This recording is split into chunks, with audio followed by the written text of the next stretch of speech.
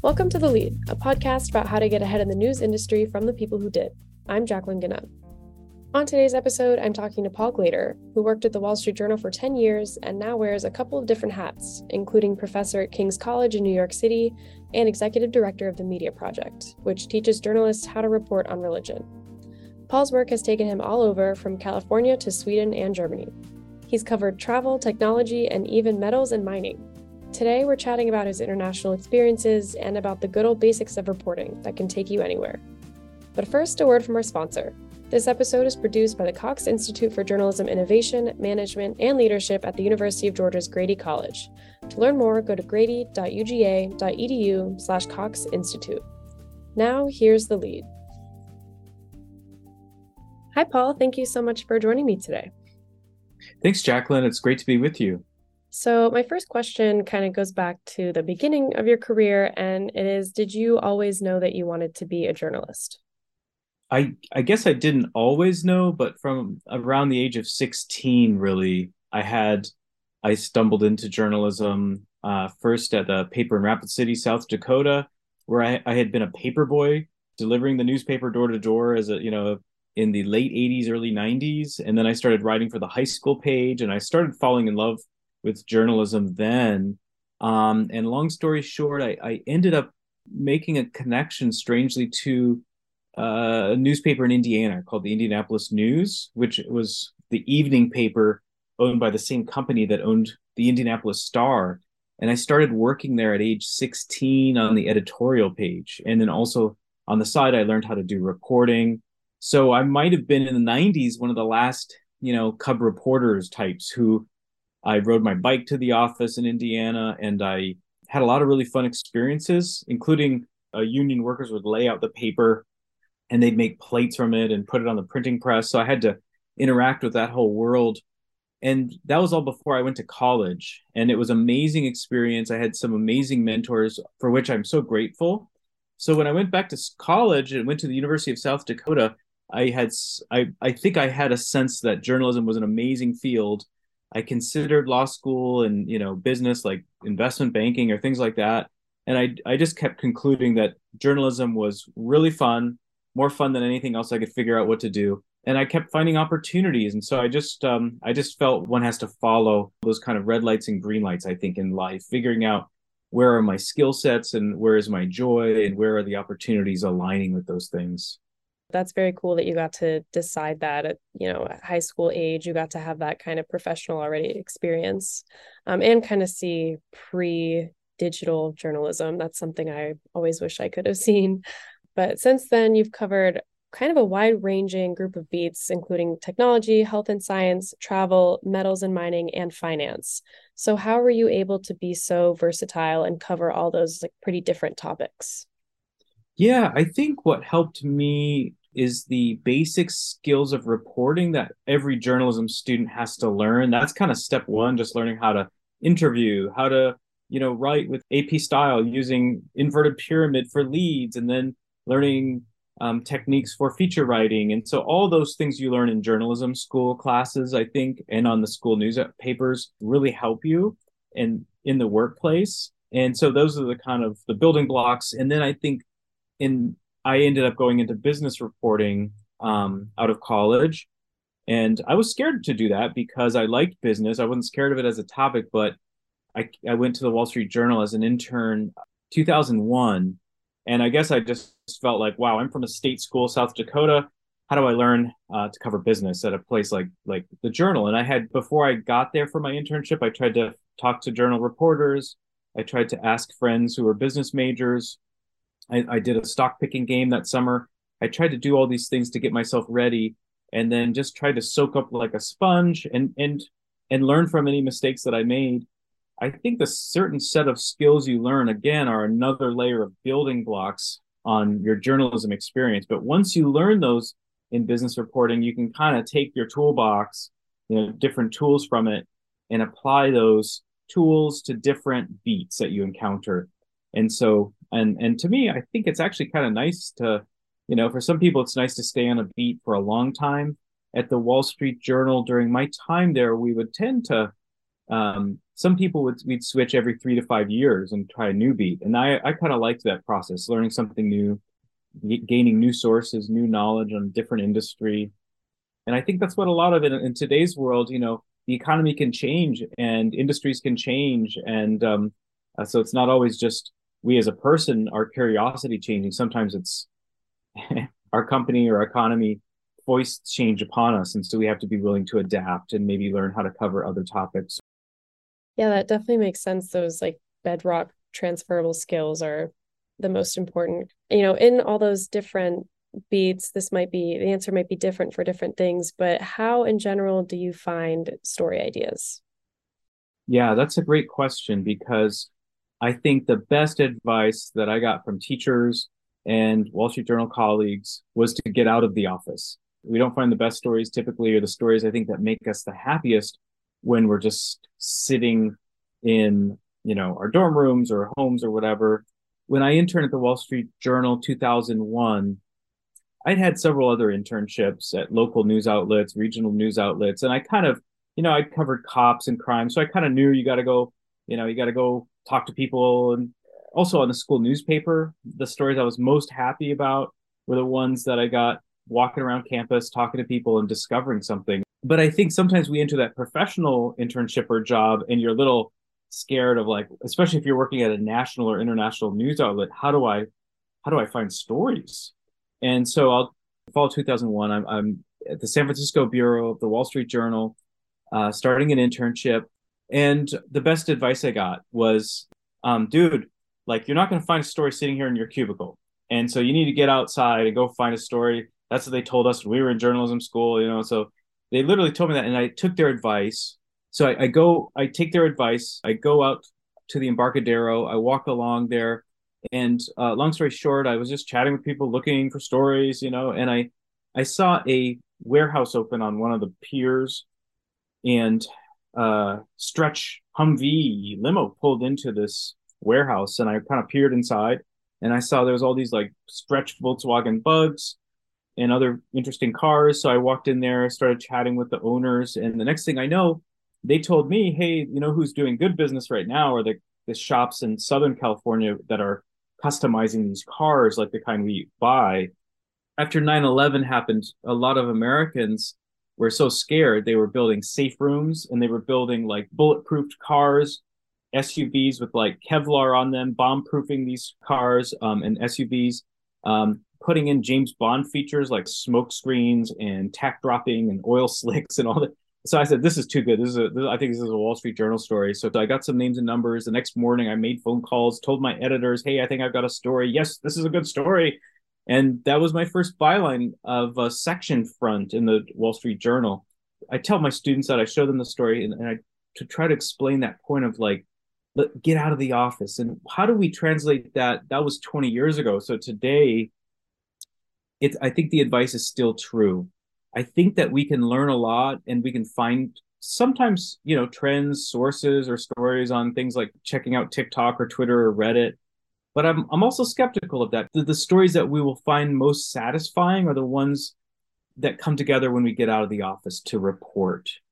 Yeah, I think that's so important, especially because my, journalism career thus far happened kind of right when COVID hit. So I kind of did experience that, like, you couldn't go outside and report. And since being able to do that, since I can really tell the difference. And I always love to meet up with people in person, which some people still aren't quite used to yet, but it just makes such a big difference when you're talking to someone like face to face. Kind of along those same lines, one piece of yours that I really liked was called A Journey Up the Family Tree, where you went to Sweden, where your great grandparents were from, and you kind of did a story that was like a personal history and then kind of wrapped in some reporting as well. So what was that experience like, traveling and reporting that piece? Thanks. Yeah. Well, that piece actually has a fun backstory to it because I was covering metals and mining for the Wall Street Journal, actually, Jacqueline, and I had to go to a conference in Argentina. And I saw this woman with short blonde hair, blue eyes, and she looked familiar to me. And we kind of smiled, said, she was about my dad's age. She and her husband were there. I had this weird sense, I need to talk to them. I don't know why. And so I sat down at their table And we had this wonderful conversation, and I told her, "Oh yeah, I have some family. There's, from my grandparents were from Sweden." And she said, "Hey, what was the name of your great grandmother?" Yeah, I said, "Oh, her name was Emmy Eklund." And so this woman almost fell off her chair. I mean, she's like, "Oh my God!" She's like, "I know who you are." She said, "Your great grandmother and my grandmother were sisters." And at that moment, I realized why I had a sense of familiarity with her because I had been looking at her profile while we were chatting, her side profile, realizing that I was looking at my DNA. I was looking at my grandmother, my aunts, my sisters. The next summer, I made a point that I had to go to Sweden to see Elizabeth and to meet other family. So that was where that piece came from. The experience was fantastic, and I made a lot of connections to my generation in my family, to our generation, the similar generations in Sweden. And my journey's still not done there. So I think that story and that piece you mentioned goes back again to that advice that I just gave before about getting out of the office and just talking to people and following, the joy of journalism. To me, one of the joys is just being able to follow our curiosity and humanity, and to be able to find stories and to connect with people and to show people like, hey, the world is, sometimes bigger than we expect and more complicated, and sometimes smaller and less complicated, and more heartening than we expect. Yeah, definitely a story of small world. And had you not gone to that conference, you never would have had that experience, probably. So you've also lived in Germany for a couple of years, elsewhere in Europe. And so why was that time living and working abroad helpful for your career, maybe your personal life? I liked traveling as a student, mostly around the US. And then as a Wall Street Journal reporter, I enjoyed that I got, sort of, I had to travel. When you're young and you're able to travel, a lot of, some companies, they love it because some of the, people have kids and mortgages, it's a little harder to move and travel. So I think that's another piece of advice is in your 20s, if you're able and interested, to let people know, let your editors and managers know, hey, I'm up to for assignments, to travel. And so, regarding Germany, I was at a point in my career, that must have been around 2010, 2011, where I had been covering the financial crisis. I'd been at the Wall Street Journal almost 10 years. And um, I wanted to go work abroad. And my language skills were limited because I took Latin in college. I didn't have lots of language skills. So I was being considered at times at the journal for openings in some other places where you could speak English, like India or London, that kind of thing. But I realized, oh man, if I could go back and to college, I might pick a different language that I could use in journalism. And so, boom, that's a little tip or that I'd advise, young people who are maybe pick a language that you can speak and use somehow. That might be good. It might connect to your family tradition as well. So my other side of my family is German. I heard about a fellowship in Germany called the Bosch Fellowship, which unfortunately doesn't exist now. But they took 20 young Americans each year, and they would put you in language school, and you could do 2 stages in Germany, and they take you on trips. And also, a colleague and friend at the Wall Street Journal had done that fellowship and told me about it. And at the time, you had to be 34 or 35 or under or something. So I was right around there, 33. So I put my application in, received that fellowship, and just decided I needed to get a break from the life in New York City and the crunch of just reporting on the economy collapsing and big companies. And so that's what I did. I accepted the fellowship. I moved there. So for me, it was a time of reinvention. And I think I recognized it wasn't just for me about doing a fellowship. I wanted to learn new things, try new things, and kind of open some new horizons. And so it's good to be open to that, I think, and recognize it. That whole time pivoted me into academia, actually, when I moved back to the United States then. When we travel or study abroad, it's good for us in America, where we're part of this big country. Sometimes we can get into a bubble of a big country where it's hard for us to even understand or see the world in a different way. And so I think that experience of traveling, studying abroad really helps us, or living abroad, helps us kind of interpret the world, understand the world in different ways. Yeah, you definitely have that like people from different cultures are going to see things differently. And I know I did a study abroad program. I learned a lot just through those like short months. So I think that's definitely very valuable. So you mentioned that you pivoted to academia kind of when you came back to the States. So can you talk about kind of the work you do in that area and why that's like kind of a valuable pursuit for you? Yeah, I joined first as a visiting professor. I joined the King's College in Lower Manhattan, which is a small liberal arts Christian college. And I was interested to learn how to teach. They knew they were in a good location in New York City, so they were interested to start more journalism classes and programs. So a lot of cool things happened in that visiting year, and I ended up accepting a full-time position there, receiving some grants to build out a journalism program. But it's a lot of fun, so I enjoy that.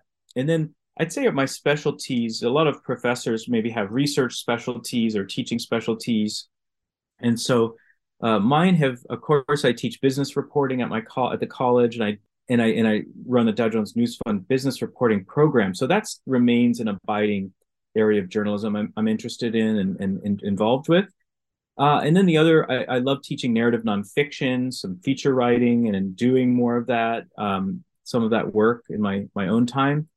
And then also, I've been drafted into kind of leading an international nonprofit called the Media Project, and that is our niche with the Media Project is to help journalists understand religion in society and how do we cover it? How do we live and operate in a pluralistic world to understand religion in public life and in people's lives and to treat it with respect and civility and figure out how to write about and cover religion, because it is one of the stickier, more difficult topics, I think, in journalism. And I think there's some research that has shown, and a lot of people will agree, including editors of the New York Times and BuzzFeed and many other places, agree that journalists often don't get religion and don't want to get religion. They kind of want to leave it in the private part of life. But, you know, it's religion is deeply meaningful to people all over the planet. The Media Project, we do a training program each year in Prague for young journalists called the European Journalism Institute, or EJI. We had about 25 young journalists there last year. Very cool program. We're setting up similar programs. We have one in Chile in Spanish language.